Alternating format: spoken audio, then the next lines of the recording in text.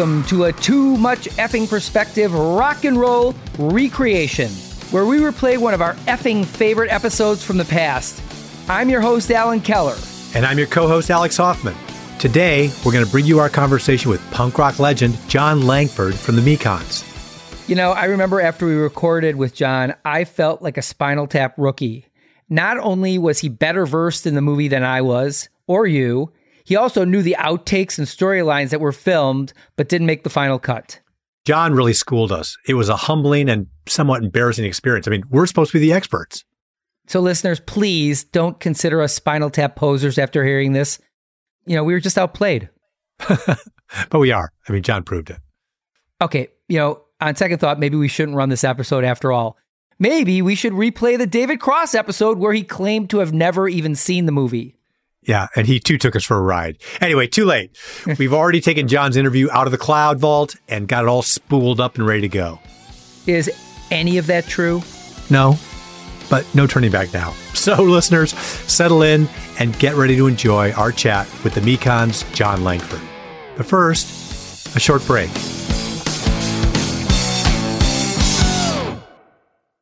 So Jon, the Mekons have been around for 44 years, and I have got to think that you see a lot of similarities between the band Spinal Tap and the band the Mekons.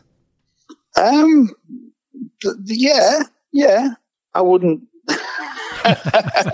Can you tell me what some of them are? Okay, how about this? There's a scene in Spinal Tap where they run into Duke Fame, who used to open for them and now is selling out the Enormo Dome. And he has to go and wait in the lobby. I know. Yeah, that's right. And Yeah. And what is, I'm sure that there have been bands that have opened for you that have had far better fortune than the Mekons. Is that true? Yes, U2 opened for us in 1979. I remember them being tiny, like school children or something, and they were in our dressing room. And then they rushed out onto the stage and played to about 20 people. And our bass player, Mary Jenner, at the time, said, "You should come and see these guys. They're great." So I went out and watched them. And, this is at the height of punk rock. And these dudes are doing these crazy stadium moves, and their music is so triumphant, melodic. And I'm like, this is going nowhere. Haven't these guys heard the news? They were still booing them when we came on. Weren't they a little competitive too? Didn't their manager say, all the Mekons have that you don't have is attitude? Yeah, that's in the giant U2 coffee table book, which a friend of mine has. And on page 569, The Edge discusses that night. And basically their manager told them to watch us because we had attitude. Apparently they didn't. Now they seem to have far too much attitude. So I think they should still watch us. Then they could learn humility maybe and shame, which they don't seem to have any of. I want to talk about punk. Your band started in 1977, correct? That's right. The first gig we did was in 77. Yeah. Did you go to the Sex Pistols show in Leeds in 1976? I'd love to say I did, but I didn't. I was washing my hair that night. But other members of the Mekons went and were suitably impressed at how ramshackle and easy it looked. So the premise at that time, and the Sex Pistols came and said, anyone can be in a band. And the Mekons basically based our career solely on that idea that you didn't even have to be able to play a musical instrument to be in a band. You just had to form a band. And it could really be anything. So thanks to the Sex Pistols, I thought they were incredibly brave at that time as well. It was a very divisive time culturally, seismic cultural change, which split families and social groupings. And there was real violence turned on them as young kids who were just doing what they thought they needed to do. Respect to the Sex Pistols, and probably if they hadn't done that gig, which I didn't go to, I probably wouldn't be the person I am now.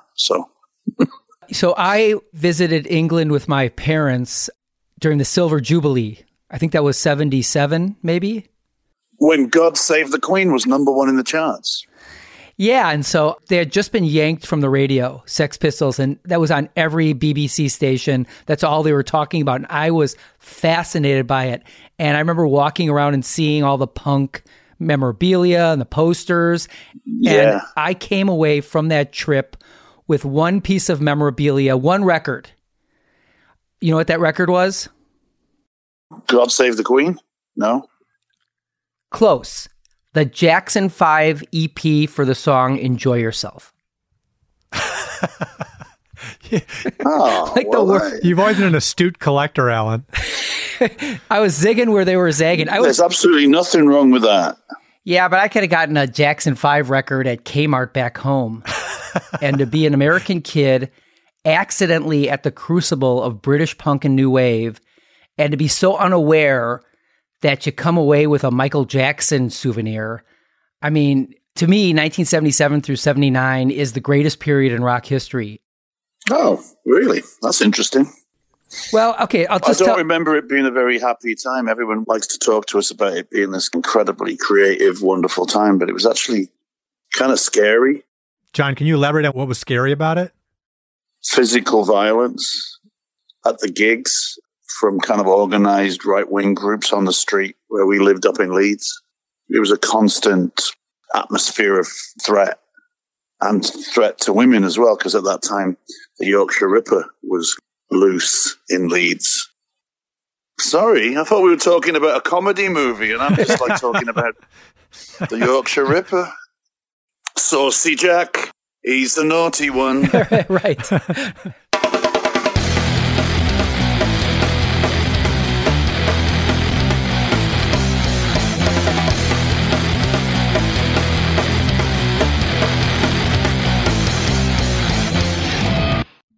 Well, you know, they say art flourishes in times of crisis, and I just want to read you the best albums of the year according to New Music Express for 1977 and 1979. And it's not all punk and new wave. It's like every genre at this time is creating their absolute best work. So let's start with 1977. Their album of the year, David Bowie, Heroes. Other top 10s were Elvis Costello, My Aim Is True, Television, Marquee Moon, The Clash, Iggy Pop, Lust for Life, Ramones, Leave Home, Stranglers, Radis Novegicus, another Ramones, Rocket to Russia, and then Randy Newman's on there, Talking Heads, Cheap Trick, Muddy Waters, Peter Gabriel. It's just an amazing amount of talent. And then in 79, you've got the Talking Heads' Fear of Music, which is one of my favorite albums, Joy Division, Jam, Setting Suns, Gang of Four, Elvis Costello, another one of my favorite albums, Armed Forces, London Calling is 8th on that list, and Graham Parker, Squeezing Out the Sparks. Compared to today, which I think has a similar vibe of fear and trepidation, it doesn't seem like music is up to the task. What do you think about that? What, right now? Yeah. I think you'd have to talk to someone a lot younger. My kids are very excited by a lot of the music that's coming out. I feel as we all have periods in our lives where we think the music is great and it's never going to be that good again. I hear things I like quite a lot. So I listen to what my kids are listening to, whether people are addressing what's really going on in the world at the moment in the same direct way that punk rock did. I don't know. I think there's a lot of like hip hop music that definitely attempts to do that. But I think in terms of rock music, there were a lot of bands that were hitting Thatcher, and I can't think of a rock band that was addressing the Trump era in the same way. And to me, it seems equally dangerous. What's happened now is your big rock bands are like the Foo Fighters, right? And U2 still, and I don't know. These bands are really established corporate acts. It's like what was going on in 1977, 78, 79 was the lid had come off and the industry didn't really know what was happening. And it was a time of immense change, and it was change that was coming from the bottom, from the grassroots up. Since Bill Clinton signed those papers saying it was all right for anyone to own thousands of radio stations, there's not really the cultural outlets we had before. And the internet is a disappointment, I think. I thought that would be this great free thing, and it's like, no, it's the information tollway. So the business end, the corporate business end of the music industry has really got the lid on very tight, and it's very hard for anyone to do anything very meaningful at the moment. I mean, we chip around on the fringes with the Mekons. We're still trying to do things, but it almost feels like our entire career was a rearguard action. There was only one sort of time, that period, 78, 79, when basically no one quite knew what was happening. And that was exciting.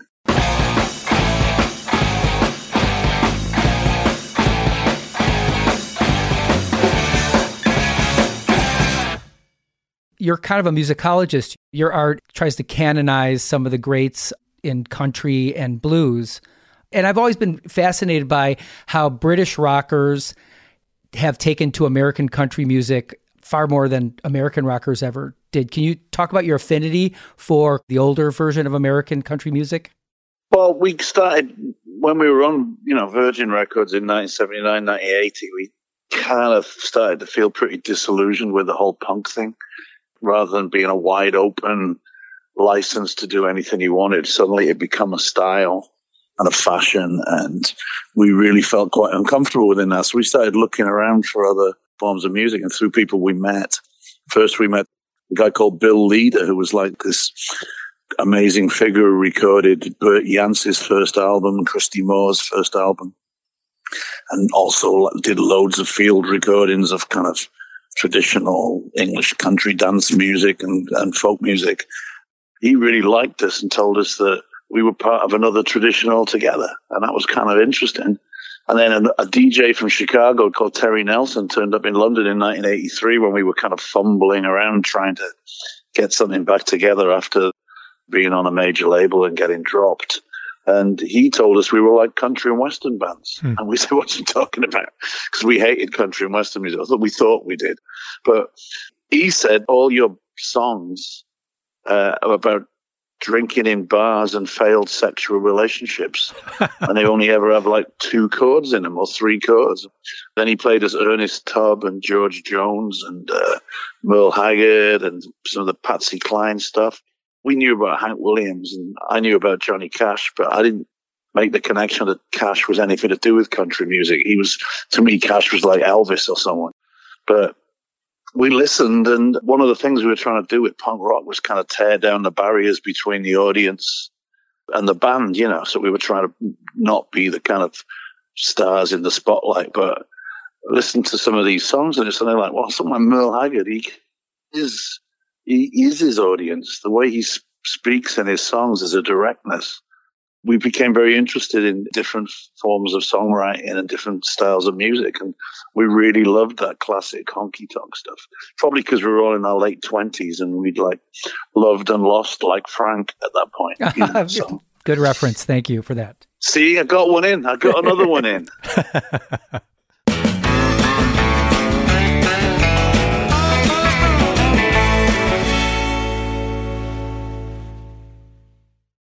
What is your favorite scene from This Is Spinal Tap, and why?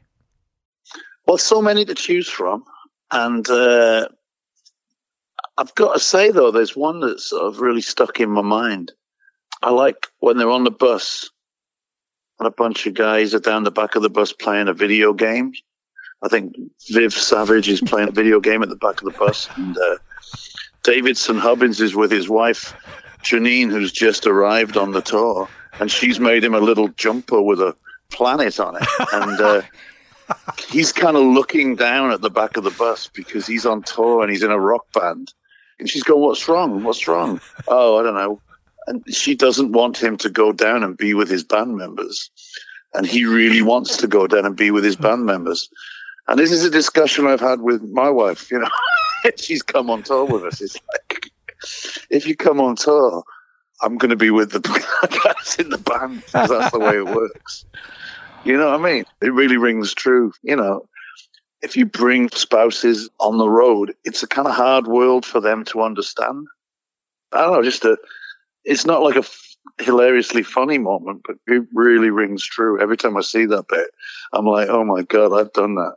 I've stared down the back of the bus to see what the other guys are doing. Wife's going to kill me when she hears this. But we have talked about it, and she does understand. She does understand, but lots of favorite moments. I was lucky enough to meet Ari Shearer a number of times. He came to an art show of mine with his wife Judith in New Orleans a few years ago. And he does a Christmas show every year, and they've been doing it in Chicago. So he's invited me to come and sing a few songs every Christmas, and we've had some really great chats about the making of Spinal Tap. Once I was talking to him about the whole Derek Small subplot of his divorce, which is only visible in the outtakes on the DVD. But I said, that's a really strong story. I was sad that you didn't put that in the movie. He says, Johnny, you always have to kill your babies. But it's like you just see him and something else is going on, and he's always on a payphone going, all right, she can have the Mini. Which is also pretty great. And also in the outtakes is the bit where the guy who's like trying to tell him about a life like Frank's, and they roll the window up on him. He ends up in the hotel room with him smoking pot and just running around in his underpants, which that also rings very true, because in the 70s I knew a bunch of bands from Wales. You know, they would hire someone from the local rugby club. They would have access to a van or a coach of some sort, and they would take this poor person away with them for a month, traveling around Europe touring. And the guy would always come back with flowers in his hair covered in beads and a complete pothead, you know. So again, so much of Spinal Tap is, I don't know how they did it, because I think it's brilliantly observed, and so much of it really rings true to the experience of touring in a band. And I know it's comical and cartoonish, but there's so many moments in it that are just exactly, you know, oh yeah, I know that bit, you know, that's so right. Turning up at the in-store and there's no one there. You know, we've done that so fucking many times. Yeah, I remember we once did an in-store at a really packed Best Buy, and no one was there to see us. And we're trying to do an acoustic set, and they just wheeled out a refrigerator and plopped it in front of us. But, you know, I've read some musicians say that they can't watch Spinal Tap, that it's too real for them. And even Tom Waits and The Edge said that it makes them cry. I don't know. Maybe if you haven't got a sense of humor, it might be painful. You know what I mean? The first time I saw it must have been about 84, 85 when it came out in England. And it was at the Playhouse in Leeds, and I went with a few people. And we were laughing all the way through it, and people were telling us to shut up. And so many people there watching it that night thought it was a serious documentary. And then there were some guys in the lobby on the way out, and I heard them just saying, oh, they were really shit, weren't they? I said, yeah, I'd never heard of them either. And people did not realize it was a fictional band with actors. So I thought that's an achievement in itself. But I have to say as well, the accents are fantastic. Nigel Tufnell's delivery, you know, he's not a British person, yet that is very, very, very good, very convincing, very clever. I love it. Well, out of anyone, Christopher Guest has the strongest lineage. Well, yeah, yes, I suppose he's a lord in the House of Lords or something. Yeah, right. But then the movie's got heart as well. They're all ridiculous and pathetic. And then Nigel comes back. You really want David to bring him out on stage, and it feels really great. It's an actual happy, triumphant moment where you're really rooting for Nigel to be back in the band, because what else is Nigel going to do? I showed it to my kids, which was interesting, because I really thought it was a kind of in-joke movie for people who spend a lot of their life touring, and it was very funny for us, but I couldn't separate myself from the movie. So when I watched it with my kids, they got it just as a straight comedy film. They didn't need to know all the inside information. It was just funny. And I thought that was a great achievement as well, because I couldn't tell whether it was just my, you know, involvement in the music business and all the crap and failures the Mekons have had that made us empathize or understand what was going on with Spinal Tap. But to my kids, it was just a really, really funny movie that they loved, and they laughed in all the same places I did. So I felt that was a brilliant achievement as well. That's really cool, John. I mean, without you necessarily naming them as Spinal Tap moments, have your children been hearing your Spinal Tap moment stories their entire lives? They've always had busy schedules doing their own shit, so I'm not sure they care about what I do that much. They've been forced into situations, where they've had to come and be on tour with me. And my older boy, the one who's just moved to LA, Jimmy, he actually tried to tour manage the Mekons on a European jaunt, but it was impossible. So he just gave up. John, I was a concert tour manager, and I actually, went out for the first time when I was 24. Oh, right. I can empathize with your son's experience. And I think the thing that got Alan and me thinking about a podcast that has This Is Spinal Tap as inspiration is what you've said about these situations that are parodied in Spinal Tap are actually true. And they are experienced broadly in different forms by anybody who's been on the road, anybody who's played in a band. And to share a quick anecdote, I was with this band called the Bodines from Milwaukee. Yeah, I know the Bodines. Yeah. And we were at the Hyatt on Sunset in Los Angeles. And they were going to do a song on TV at the local Fox studio in Hollywood. So we went into the lobby. There was a limo sitting there. We got in the limo, and the driver starts driving in the wrong direction. After a few blocks, I kind of go, "So you're going to the Fox station, right?" He's like, "Aren't you guys Tara and Nefertiti going to Abbey Road Studios?" I'm like, "No, this is not Tara and Nefertiti." So the guy does a U-turn, heads back to the Hyatt, pulls in. There's another limo waiting, and a very disgruntled looking rap band standing there who's not being allowed to get into the limo they thought they were supposed to. And then we have to unpile out of their car and get into our own. Then we drive down to the TV studio. We get set up. And again, this is early. This is like 7 in the morning or something like that. And all of a sudden, we're seeing on the screen what's happening before us. And it is a rabbi doing a puppet show. And then Pauly Shore was in the dressing room waiting to do his thing. So I think, the Bodines played between the puppet show and Pauly Shore. So it was just like, if that wasn't pulled straight from Spinal Tap, I don't know what was. I did a TV thing. It was just me on my own. I think it was promoting something, but it was a lunchtime show. And they wanted me to go, and no one else could do it. So I just went in on my own, and I took my mum with me. And it was on, I think, Channel 7 in Chicago. And I turned up at the studios, and I put my mum in the green room. And the atmosphere there was like a morgue. I couldn't tell what was going on. No one was making eye contact. Everyone was looking at the ground. People were just walking around like black clouds over their heads. There was panic in the air. You could just sense it. And I'm just sitting there going, oh, my God, what has just happened? And then I had to go out and I did my song, danced around in the studio with the lights on me and got off. And then somebody came in and said, oh, did you see David Carradine? And I went, David Carradine? Was he here? He says, oh, yeah, he was here. And apparently just before I arrived, he'd been smoking a cigarette in the studio. And somebody tried to make him stop. He said, okay, make me. Oh.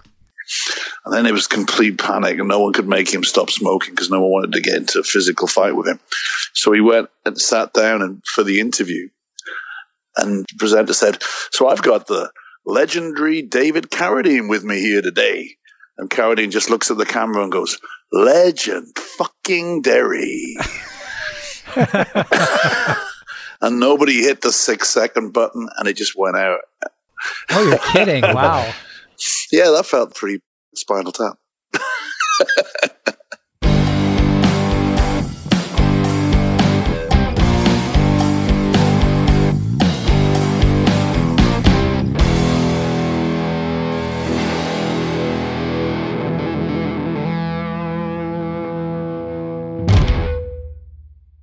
You know, one time when the Mekons even out Spinal Tap Tap was on your first record, where they put a photo of the wrong band, Gang of Four, on the cover. Ah, that wasn't the wrong band's photo, though. It wasn't? No, that was deliberate. People have been saying that for years. We put that on there. Oh, that's funny. Because on their album cover, the back cover just said, Hello Mekons Entertainment. So when our album came out, we put a little picture of them on it. Because they were our drunken buddies, you know, so... Well, here we go. Debunking myths on Too Much Effing Perspective. Perfect. Yeah, too much effing perspective. Talk to us about the A&M Christmas party after you were signed by A&M. Oh, that's a good one. I was trying to think of moments where it was demoralizing, appalling, so crap it was funny. And, yeah, they announced at the A&M Christmas party, which we'd played in LA the night before, and we said, oh, you got to come to the Christmas party. We were on A&M, you know, on a major label in the USA. We really finally made it, you know, and the album was doing okay, we thought. We didn't realize that it was actually doing rubbish because they expected to sell hundreds of thousands, and we actually sold 30,000, which we thought was great. But I think it was Jerry Moss and then someone else. Herb Alpert wasn't even there.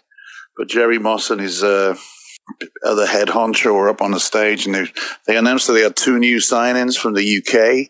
So we were all like kind of patting our hair down and feeling good. And they're going to introduce these two new signings. So they introduced 2 bands, neither of which are us.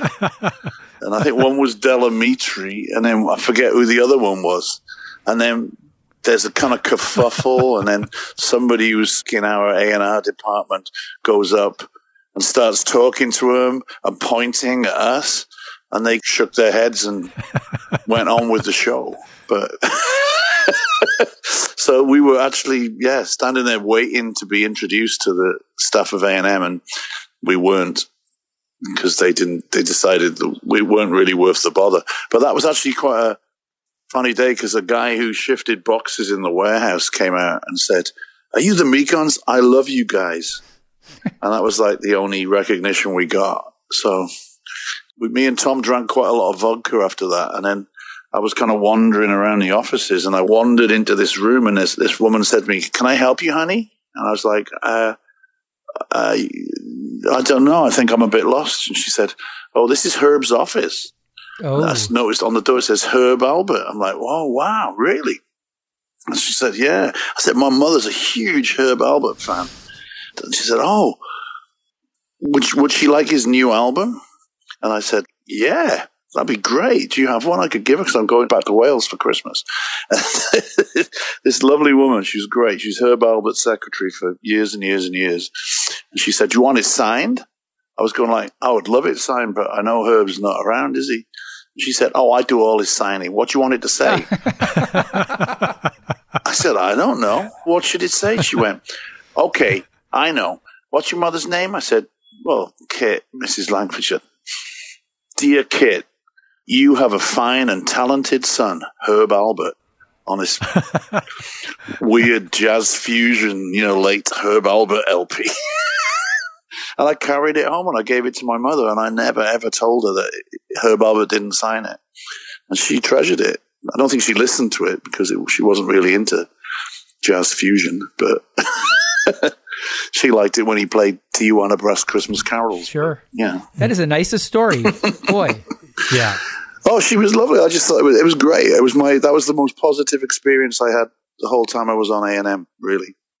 It was kind of like tap into America,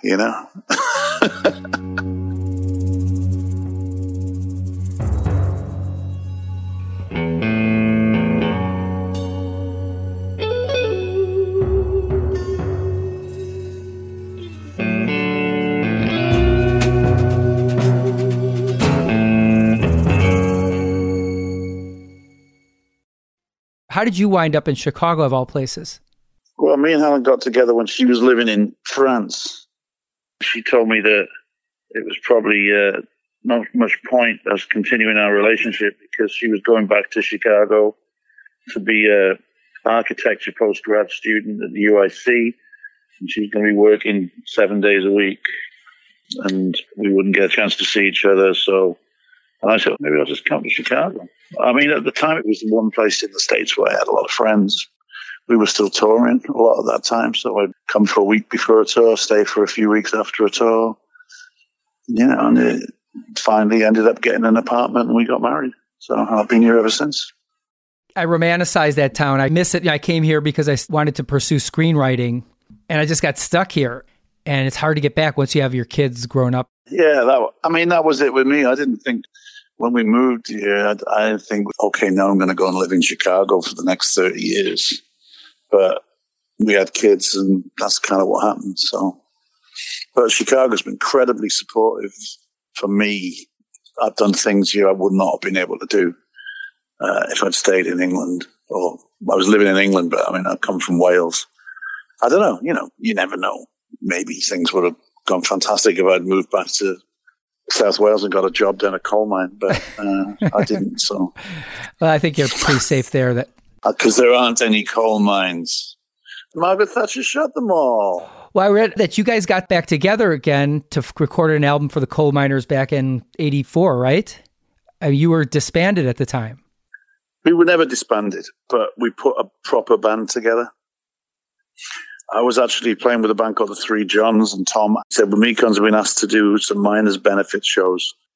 Would I be cool if he put together a band? Because I was in Europe, but there was a certain urgency about the whole thing, and I just said, yeah, do it. And Steve Goulding and Lou, who was in the Shriekback at the time, were good friends of ours, and he was in the Damned before that, and Steve Goulding, who was in Graham Parker and Aruma, both were willing to come along and be in the Mekons for a few miners' benefit shows, and we kept doing those shows. After I came back from the tour with the Three Johns in Europe, I kind of slotted in, and a whole new band existed.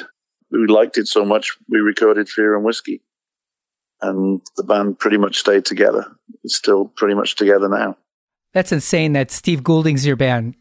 I was a big Graham Parker and the Rumor fan, and obviously his part on Watching the Detectives is... Well, we used to use that, actually, if we weren't getting any respect from the sound man. I'd just say, to the beginning of Watching the Detectives, they would usually perk up a minute.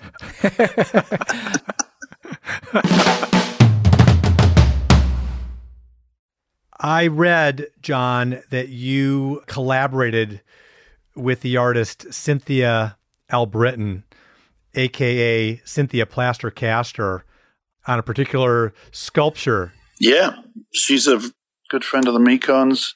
I met her in 1985 when I first came to Chicago. On June the 24th, 1985, the Three Johns played the Metro in Chicago, and I was introduced to her. Then I met her again the next night, and we played a little pop-up gig in a bar, and she told me what she wanted to do and what her art form was, and I was frankly terrified. But 3 years later, I thought it was a good idea. You are the subject of Plaster Cast Penis number 00039. Really? Your position is between Mary Biker of Gay Bikers on Acid and... well, he was my buddy, and he told me that it was more like a high school experiment than a kind of rock and roll experience. And he was absolutely right. So yeah, you're between Mary Biker of Gay Bikers on Acid and number 00040, Chris Conley from Ministry and Revolting Cocks. Why all British people? I don't know. Well, but then you're in storied company across the portfolio, right? Including Jimi Hendrix and Noel Redding from the Jimi Hendrix Experience. Yeah. Eric Burden from The Animals, Wayne Kramer from MC5, Ainsley Dunbar from Journey and Mothers of Invention, Jill Biafra from Dead Kennedys, Pete Shelley from Buzzcocks. I mean, it's like an all-star team. What can you actually tell us about the experience of being in her studio? We didn't go around after a gig when we were all high on drugs or anything like that. We actually went when I was not on tour. And it was like a very strange science experiment because she had to make these compounds, and then there was, physical reactions. It was very respectful and clinical, I have to say. That's really interesting. That's very funny. I was very pleased that it wasn't a disaster like Noel Redding's. So there you go.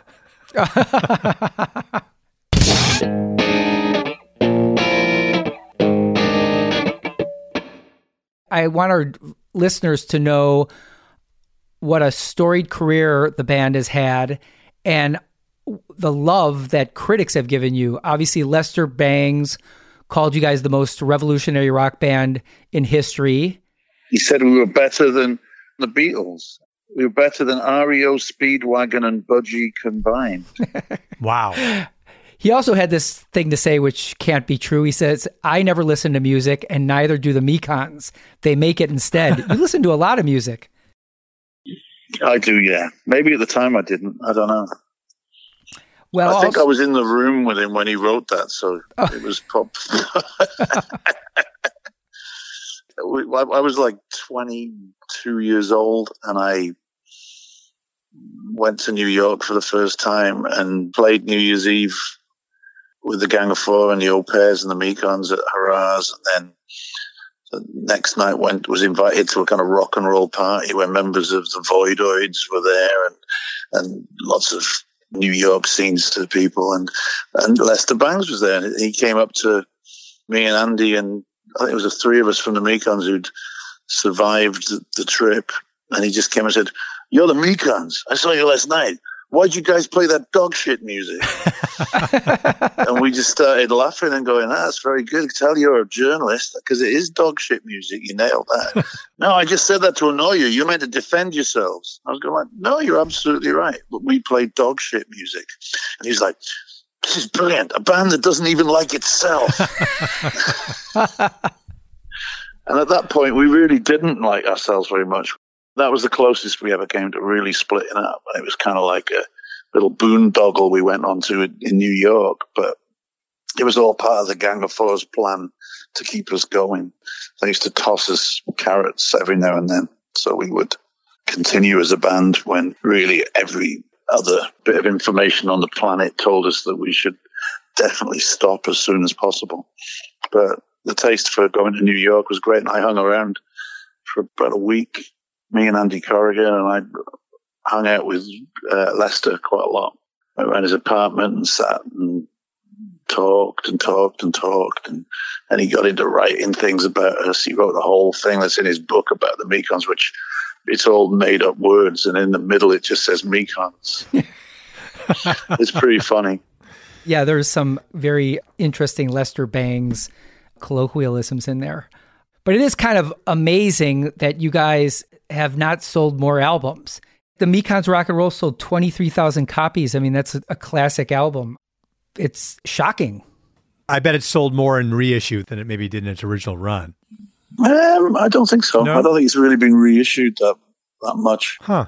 A&M still own that album, I think. We're actually looking into that at the moment to see what tender nuggets of our past we can get back and exploit to pay for our retirement home visits.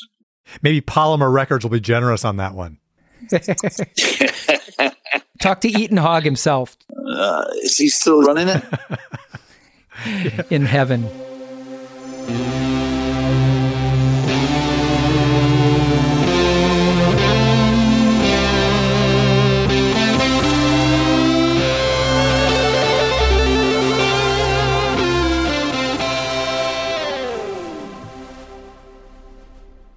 I thought we were just going to talk about Spinal Tap, but you've spun it out into a whole cosmos of vaguely Spinal Tap related moments. So it's very clever. Very clever you are. We've left an editing nightmare, but Right.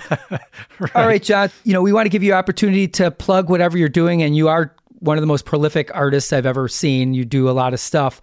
Where can our listeners see and hear all your great work? The best place to see my artwork is yarddog.com, which is a fantastic folk and musicians sort of run art gallery down in Austin, Texas. And I've been working with them since, I don't know, the late 90s. And it's sad because of the pandemic, I haven't been to Austin for nearly 2 years. I'm eager to go down and have an opening of an art show, which I'm working on at the moment down there. I think it's the 12th of November. So that's quite exciting. And also there's a company called Tiny Global Productions that have been putting an endless series of 7-inch singles, which we've been recording throughout the pandemic. The first set of 3 came out. I think there's another set of 3 just went on sale, but I think they're sold out now. I think the idea is to make 23 different singles. New material? Yeah, it's all new stuff. It's a label based in Valencia, Spain, but they've been sending me money to go and record during the pandemic, and that's been a nice thing. And I know, John, you have a Facebook page, and the band has a Facebook page, which lays out your extensive touring schedule. So I suggest everyone look at that. Thanks a lot for coming. It was great reuniting with you. And when you come to LA, we have to have a drink. Lovely talking. Thanks, Alex. Thanks, Alan. Thank you, John. We hope you enjoyed this blast from the TMEP show past. Check out our other episodes with members of Garbage, The Pixies, Sleater-Kinney, Drive-By Truckers, OK Go, even comedian David Cross, artist Shepard Fairey, and many others. You can find our entire catalog on Apple Podcasts, Spotify, or wherever you listen. I'm Alex Hoffman. And I'm Alan Keller. Thanks for joining us on Too Much Effing Perspective. Although it would be as great as having armadillos in our trousers, this podcast is not affiliated with This Is Spinal Tap, and no person or entity connected with the film has sponsored or endorsed its content. This podcast is not affiliated, sponsored, or licensed by Authorized Spinal Tap LLC or Century of Progress Productions. Too Much Effing Perspective is a Milwaukee Talkies original.